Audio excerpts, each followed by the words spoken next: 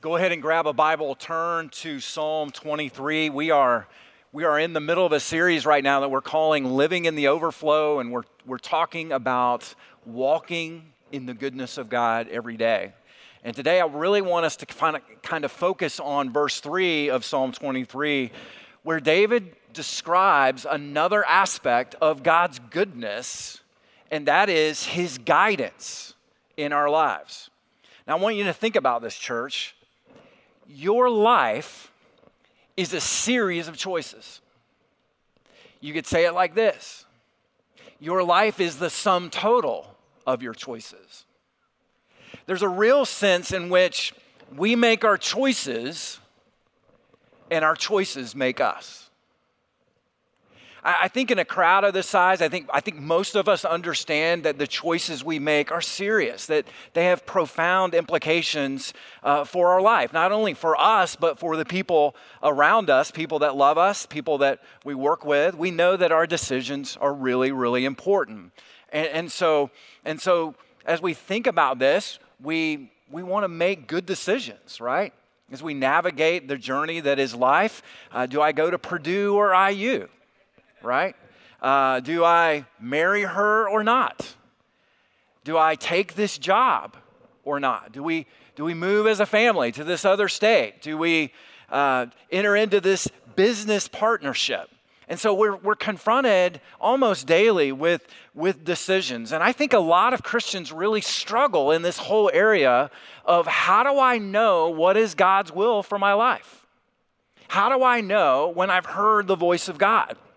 How do I receive guidance from the Lord? Because we really want to make good decisions, but I think a lot of us really struggle in just the mechanics and just the principles of receiving God's guidance. So let me just see a show of hands this morning. How many of you right now, you're praying about a major decision? You've got to make a major decision, and you're praying through that right now. Let me just see a show of hands. Yeah, there's a lot of us right now facing this. Well, I have really good news for you. The Word of God says that God has promised that He will guide us, that He will lead us in paths of righteousness, and that's what I want us to look at today. And so I'm going to invite you, if you are willing and able, would you please stand as we read the 23rd Psalm together. David writes this. He says, "The Lord is my shepherd, I shall not want. He makes me lie down in green pastures. He leads me beside still waters. He restores my soul. He leads me in paths of righteousness for His name's sake. And even though I walk through the valley of the shadow of death, I will fear no evil, for You are with me. Your rod and staff, they comfort me. You prepare a table before me in the presence of my enemies. You anoint my head with oil, and my cup overflows. Surely goodness and mercy shall follow me all the days of my life, and I shall dwell in the house of the Lord forever and ever." The Word of God is a lamp unto our feet and a light unto our path. You may be seated. Now you'll notice in verse 3, he mentions this aspect of the goodness of God for our lives. He says, he leads me in paths of righteousness for His name's sake. Now, what does he mean by that? Have you ever kind of pondered what he's really talking about? That God leads us in paths of righteousness for His name's sake. Now, I think just on a very surface level, just kind of jumping in the pool right now, I think what David is really trying to communicate is he's absolutely confident that God is going to guide him through the decisions that he makes in his life. He is absolutely certain of that. He is stating an affirmation, or he's communicating the confidence that he has that God is going to guide him, that he doesn't have to navigate these decisions alone, that God is with him. Now, it's interesting when you look at that phrase, paths of righteousness, you could easily translate that from the Hebrew, the right path. So paths of righteousness mean the right path. So what he's talking about is God will lead me to the right path because I know that I don't want to go down the wrong path. And God is so good that he is willing to guide me and share himself with me in such a way that I can discern what the right path is. So how do we do that? How do we know the voice of God? How do we know the will of God for our lives? That's what I want to really hit on. Now, let me just kind of throw it out to you this morning. Is hearing the voice of God, is that simply a warm, fuzzy feeling that you get in your life? Is that really what it is? Is that how we discern the will of God? That we have a warm, fuzzy feeling within us? We are living, church, in the cultural moment that we're in right now. We're living in a time where our society makes our feelings ultimate. Our society says how you feel is the determinative factor. And so really this goes back a couple of hundred years to a philosopher named Jacques Rousseau, who wrote extensively about this. And he basically makes the case that your feelings are determinative, that they determine your reality. And basically you need to live by them. That's about what he says. So that's why in the society in which we live today, someone can make the statement that says, well, I'm really a woman trapped in a man's body, and that can totally make sense. That's the society that we're living in, because I just feel like I'm a woman trapped in a man's body. My feelings trump even reality and biology, and that's the moment that we're living in. And so we see it in so many other areas. I see Christians being influenced by this. We've heard people say, well, I know in my heart that this is a good thing. I know in my heart that it's a good thing. Or some of us might say, well, it just feels right. It just feels right. I feel like God would never want me to be unhappy in a relationship, so I'm going to go ahead and divorce my wife and leave my kids and go marry someone else because I just feel like that's what I need to do. Some of us might say, well, I prayed about it, this decision, and I had a peace, so I'm going with it. I'm going with it. And the thing that I would really urge us along this path is really caution when it comes to our feelings. And the reason why I urge caution when it comes to our feelings is really because your feelings are temporary. Your feelings are unreliable. They're very much unstable. So you can go to a wedding and you can be elated. You can go to Disney and be thrilled. You can experience the anxiety of a panic attack. And one of the things that we know about our feeling is no emotion can maintain a certain level of intensity. You just can't maintain it. So the good news about the fear that you feel in a panic attack is that fear can't last very long. It can't last. You can't live in a perpetual state of panic. What it shows us is that our feelings come and go. So we don't want to make our feelings our guide. That would be very much problematic. You can't always trust them. The other thing about your feelings is they often lie to you. Your feelings can lie to you. And so Jesus was meeting with the disciples. He was explaining to them that he was getting ready to be arrested, that he would be beaten and he would be crucified and then he would die and be buried and then raised. And you remember what Peter said to that? In absolute confidence, Peter looked at him and said, no, let this not happen. This cannot happen, Lord. And Jesus said to him, get behind me, Satan. Get behind me. You see, he was absolutely confident, Peter was, that was the wrong path. And so Jesus said, get behind me, Satan. And so it reminds me of a verse in Proverbs 14:12, where Solomon says this, that there's a way that seems right to a man, but its end is the way of death.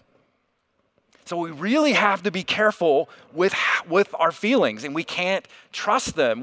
They will lie to us, and they're temporary. But here's another question really about the will of God and the voice of God. Is the voice of God or the will of God a strange sign in our life?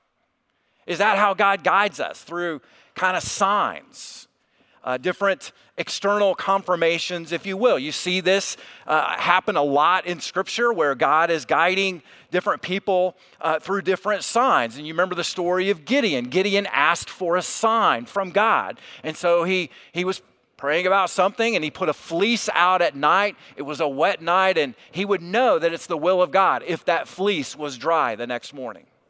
And then the next night, he confirmed it by doing the opposite of that. Now, here's the thing. God used a fleece to guide Gideon, but that's not normative for how he guides us today. We have an extreme advantage over Gideon because Gideon really didn't have the Old Testament. He certainly didn't have the New Testament. He didn't have Jesus, but we have all of that. And so God doesn't necessarily guide us with signs, but God is God. He can do what he wants if he wants to guide you with a sign. But that's not normally the way that he does it. How about this? Is the voice of God, to hear the voice of God, is there a certain formula that I need to follow? I've been asked that. Pastor Scott, can you just give me A, B, and C, what I need to do to hear the voice of God, to know the will of God in my life? And so we oftentimes want to look to formulas where we just kind of mechanically go through the steps so that we can get the right answer that we're looking for. Do you guys remember the magic 8-ball? Do you remember that big 8-ball? And it's this giant black 8-ball, and you shake it up and you ask it a question, and then this little cube appears in the window, gives you an answer. In fact, why don't we just try it this morning? Let me just kind of show you how it works. I'll ask a question, and then the answer will appear up on the screen. How about this? Are you guys ready for this? All right. Will Pastor Scott preach for over an hour today? It is certain. Is Alabama the best college football team in the nation? Signs point to yes. And then, will Republicans and Democrats ever work together? Outlook, not so good, yeah. Some things never change, right? So there you go. Now, is the magic 8-ball the approach to guidance? We just shake it up, follow this formula, ask it a question, and get an answer. I don't think so. I don't think that is how God guides us. I think as we kind of think about this morning, we need to kind of understand something that we often don't recognize how much our culture is shaping us. We don't realize how much the ideas of the time are pressing in on our view of God and our understanding of Scripture. For example, this whole question of how do I know the will of God for my life personally is a relatively new question that we've been asking in church history. Like, you go back 100 years, they weren't asking this question. You go back 200 years, 500 years, you go back to the early church, they weren't asking that question. That was the farthest question from their mind. They just saw the Word of God for them as God's will for them. And so today we live in a society that worships individualism and self-actualization, self-fulfillment, and the pursuit of personal happiness. So all of a sudden the question gets shifted a little bit, and so we're really just looking for ways to experience happiness and prosperity. And so we turn the will of God or the voice of God into an idol. We have to be careful about that, because what it might reveal is we want guidance, but we don't want the guide. Or it might reveal we want direction, but we don't want the director. I remember when I was in youth group growing up, my youth pastor really emphasized praying about these big decisions in your life that every high schooler and college student's kind of praying through. So it was really presented to us in a way, you need to really pray about your college. You need to pray about what you're majoring in. You need to hear the voice of God on these issues. You need to pray about who you're dating. And then you really need to pray and hear the voice of God on who you were supposed to marry. And so there was so much emphasis on hearing the voice of God that it was very common for us to kind of be fearful that we're going to miss the will of God for our life in some way. And I don't think that's really the pattern that we see in Scripture for how God guides his people. I think the pattern that we see in Scripture is that God has promised to guide us in our decision making, but the emphasis is on us following him every day. That's where the emphasis is. It's on knowing God and trusting Him and worshiping Him daily and walking in obedience to Him daily. And then the byproduct of that is we really begin to understand the work of God and the will of God into our lives. Now, I'm certainly not saying that God doesn't speak. He does speak to us. He does give us impressions through the Holy Spirit. But we need to focus in the right area, and that is on the relationship that we have, because guidance will flow out of that relationship. Let me show you a couple of passages that kind of help me explain what I'm saying. Psalm 25, verse 12, the psalmist writes this: "Who is the man who fears the Lord? Him will He instruct in the way that he should choose. His soul shall abide in well-being, and his offspring shall inherit the land." Now, what he's talking about there is a person who fears the Lord. That just means they revere the Lord. They respect God. They stand in awe of who God is. They fear the Lord. And the byproduct of that is that's the person God will instruct in the way that he should choose. That's what he's saying. So if you focus on the relationship, guidance comes. You see this in Proverbs 3, 5, and 6. This is a passage of scripture we're familiar with. Trust in the Lord with all of your heart. Lean not in your own understanding. In all your ways acknowledge Him, and He will make your paths straight. Now notice where the emphasis is. The emphasis is trusting in God, leaning not in your own understanding, but in all of your ways acknowledging God, asking God to guide you, which we'll talk about here in just a few moments. And so there's the emphasis: knowing God, walking with God, and trusting in Him every single day. I think a lot of times what we want to do as Christians is we kind of drift in our relationship with God, and then boom, all of a sudden we're hit with this major decision, and now we're like, well, I'm not really walking closely with God, and I've got to make this decision. So God, just give me the answer, give me the blueprint, and then we'll get all that figured out a little bit later. What I want to challenge you to do is follow Jesus now. Worship Jesus now. Obey Jesus now. And then God will show you the way as those choices make their way. So here's what I want to do this morning as we just kind of setting it up. I want to just talk about the right path today. You know, David says this: He leads me in paths of righteousness for His name's sake. So I want to talk about the right path. I want to talk about the right conditions for guidance. And then I want to talk about the right goal for guidance today. Now, what's the right path? He leads me in paths of righteousness. Well, let me show you another path that we walk in related to God's guidance. And this is Ephesians 2:10. This is from the New Testament. So this is a stronger example of God's guidance of us in our lives. He says, "For we are His workmanship, created in Christ Jesus for good works, which God prepared beforehand, that we should walk in them." Now again, what he's talking about, he uses this terminology that we should walk in this implying a pathway. He's talking about a pathway that we should walk in. Now notice a couple of things about this verse. First and foremost, you are God's workmanship. So what that practically means is this: you are God's work of art. That word workmanship is the Greek word poema, and it is the word from which we get the word poem from. So what the Apostle Paul is saying is you are a work of art. You are God's work of art. You are God's poem. And so He created you unique. He created you with abilities and a talent and talents and a personality and a temperament and passions and experiences. He created you so unique. There's no one else like you in the entire world.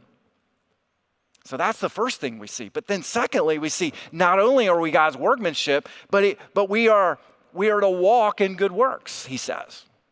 You're created in Christ Jesus for good works, that we should walk in them. So what he's saying is that there's a path that God has laid out for us since the foundation of the world. And that path is a path of good works. So it's a path that we are to walk in. So this is about 90% of the will of God for your life right here. This is it. We get it answered right here. That we are created to serve God And we're created to serve one another. That's our purpose in life. And so God has designed us and equipped us and shaped us to walk in the path of good works. And so he takes your talents and your abilities and your interests, all of those things, and he can use them for his glory and for the encouragement of other people. What's fascinating about this is God can not only use, your gifts and talents and abilities, but he can also use your suffering, your struggles, right? The pain in your life. He can use that to be a blessing to other people. Maybe you've experienced the pain of infertility. Maybe you've had to overcome an addiction of some kind. Church, don't be mistaken about it. God wants to use you to help someone else through that very same struggle. So this is part of the path that God is trying to guide us towards. But see, here's the problem. We don't always want his path. His plan for us is to serve him and to serve others, but we don't always want his plan. And part of the challenge is we don't want to be guided in paths of righteousness. We really just want to be guided in paths of what we think will be paths of happiness. We really just kind of want to do our own thing. And we want God to kind of lead us to the perfect spouse or the perfect job or the perfect career, the perfect college or the perfect life or the perfect church or whatever it is, and really none of those things exist. And so it reveals something that our heart is set on the wrong thing. Now, J.I. Packer is a theologian and he's an author, and he's written about this, and he writes and he gives this illustration. He talks about being lost. Now, this is before cell phones and GPS, but imagine you're lost and you're out in the middle of the country and you kind of stop and you see somebody and you say, hey, I'm trying to get to this place. Can you tell me how to get there? And so the guy says, well, yeah, I can tell you how to get there, but it's kind of complicated. Let me just give you a map. And so he whips out a sheet of paper and a pencil and he starts giving you this map, and your eyes are just kind of looking panicked because you're not getting it, even as he's explaining it to you on the map. So he just decides, okay, all right, you're not following me. Let me just get in the car and I'll just show you, I'll be your guide and I'll take you there myself. Now, what did he do? He didn't give you guidance, did he? He just gave you a guide. He gave you a guide. He gave you himself. And you don't know the way, but you know what? You're cool with it because you got the guide with you. And I think that's how we need to be looking at guidance in our relationship with God. If God had given us the map of our life, if he had just laid it out in front of us and said, this is your entire life, this is where I'm going to take you all the way through from start to finish, I think it would be a struggle for us, church. I think we would be confused. I think we'd be upset at it. But what he's done in his goodness is he's not given us the map that lays out our entire life from A to Z. What he's done is he's given us himself to guide us through all of that. And that's what we need, is that consistent and constant guide to navigate every fork in the road that we come through in life. And so guidance is really not something that God gives you as much as it is something God does for you. And so that's why there's not a single passage of scripture where I could just lay out a ABCD formula for you to follow to hear the voice of God. It really flows out of our closeness with him every single day, of getting into God's word and spending time alone with him, just praying and talking about all of those things. And what happens is we become the kind of person that is open to guidance. And that's really the question. I shared a little bit earlier about my youth pastor just challenging us to pray about every decision. And so I think, I'll get asked, should I be doing that? And I'll say, absolutely you should. You need to be praying about every decision that you need to make. You need to be, praying about who you're going to marry one day, right? You need to pray about what you're going to major in and what college you're going to go to. You need to be praying about business decisions and all of that. But just know this, that the will of God for you has been revealed in his word right here. And that's where we need to be focusing our time. Now, let me just kind of talk about the right conditions for God's guidance in our life. What are those conditions? Let me give you just 3 of them real fast. If you want to be guided by God, what are those conditions? I think first and foremost, it really begins with this, that I must put God first in my life. David says this. He says in Psalm 23, verse 1, he says, "The Lord is my shepherd." The Lord is my shepherd. Now, what he's saying there is this: the Lord is first in my life. The Lord is my guide. I am a sheep, he is the shepherd, and I'm following his lead. His lead is more important than any other lead in my life. Jesus says it like this in Matthew 6, "Seek first the kingdom of God, and all of these other things will be added unto you." And so many times, I think what happens is God's not really first in our lives, so we're struggling to know his will for us. We're struggling to know what he wants us to do. And so we get off track, and we're maybe pursuing other things, other priorities. And this was really Israel's biggest problem in the Old Testament, is that they were trying to be like all the other nations around them. They really wanted to fit in with all the other nations. So they really weren't pursuing the will of God as much as they were pursuing just kind of fitting in with the crowd around them. They really weren't set on obeying God and putting God first. They were just really pursuing what they thought would make them happy. And so that's where guidance begins, really putting God first. And then secondly, here's what I would say is this, that I must be willing to do what God says. Now, I know this sounds kind of basic, but I must be willing to do what he says. I think when you think about conditions for guidance, the number one condition is this: God, I'll go wherever you tell me to go.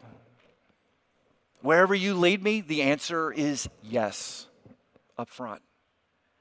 And that's at the heart of where we need to be. And if our heart is in that place, God will move heaven and earth to show us the path that he wants for us.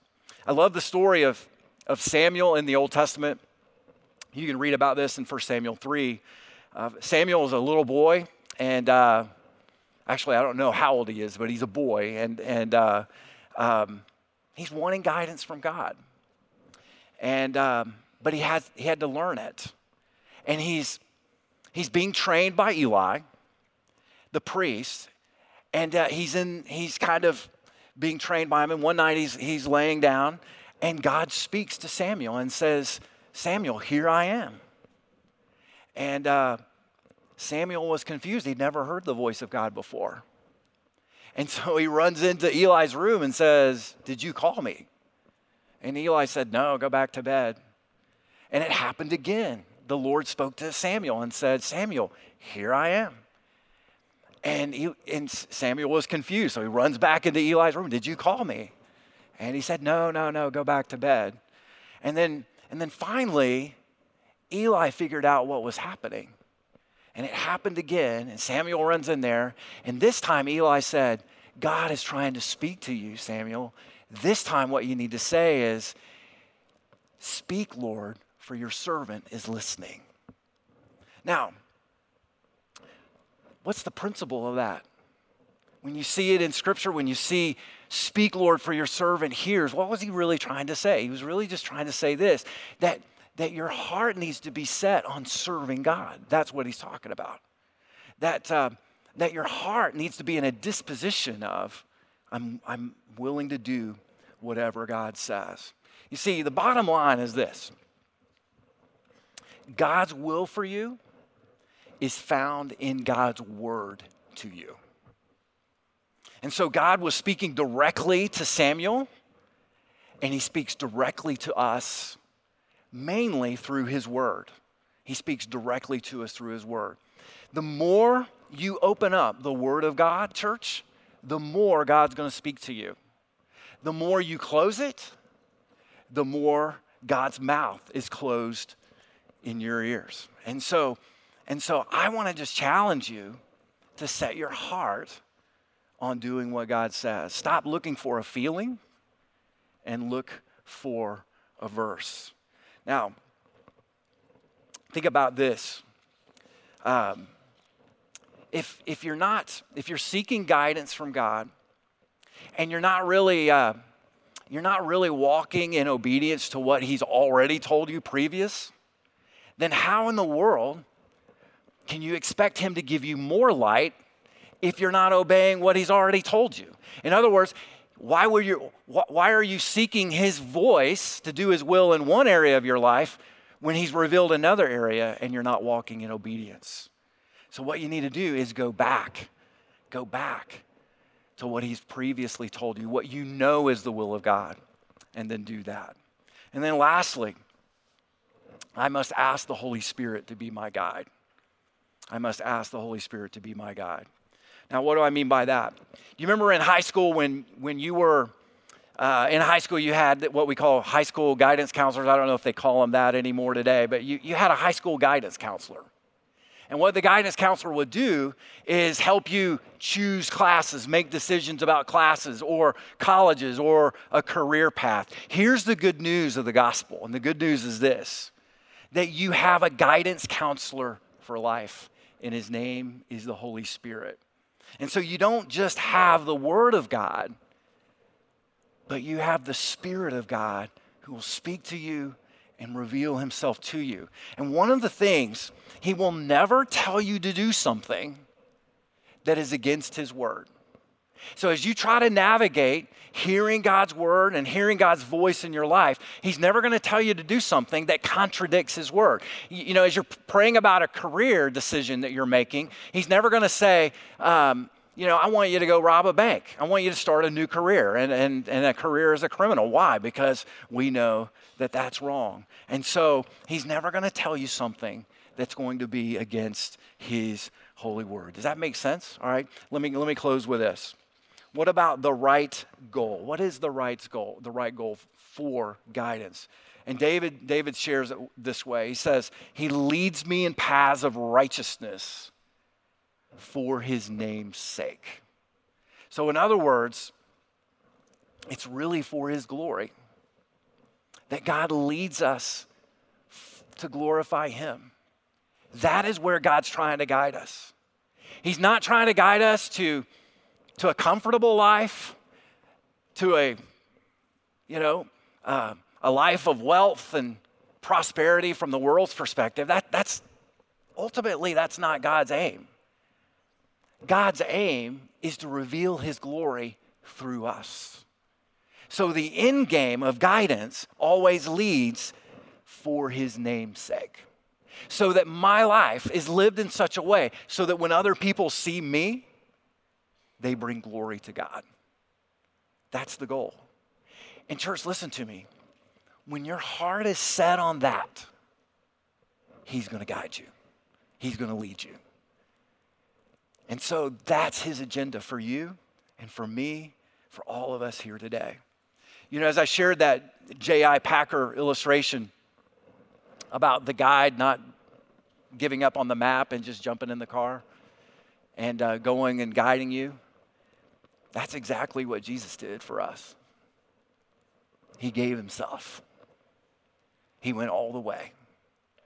And so the good news of the gospel is this, that he loves you and he died on the cross so that you could have that relationship with him, so that you could know him and walk with him and know the path, the right path that he has for you. Let's pray together.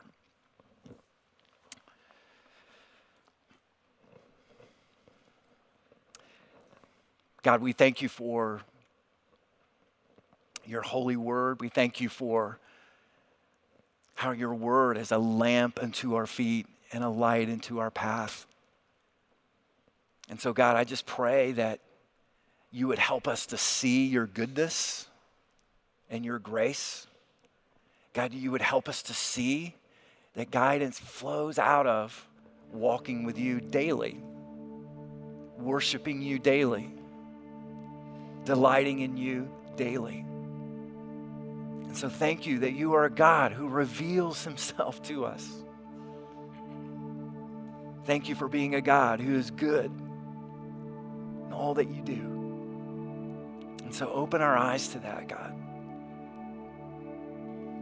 And Lord, we just commit ourselves to wherever you lead us, we will go. Whatever you call us to do, Lord, the answer is yes. So Lord, fill us with yourself today. Be our guide. And we thank you and praise you in Jesus' name. And all of God's people said, amen.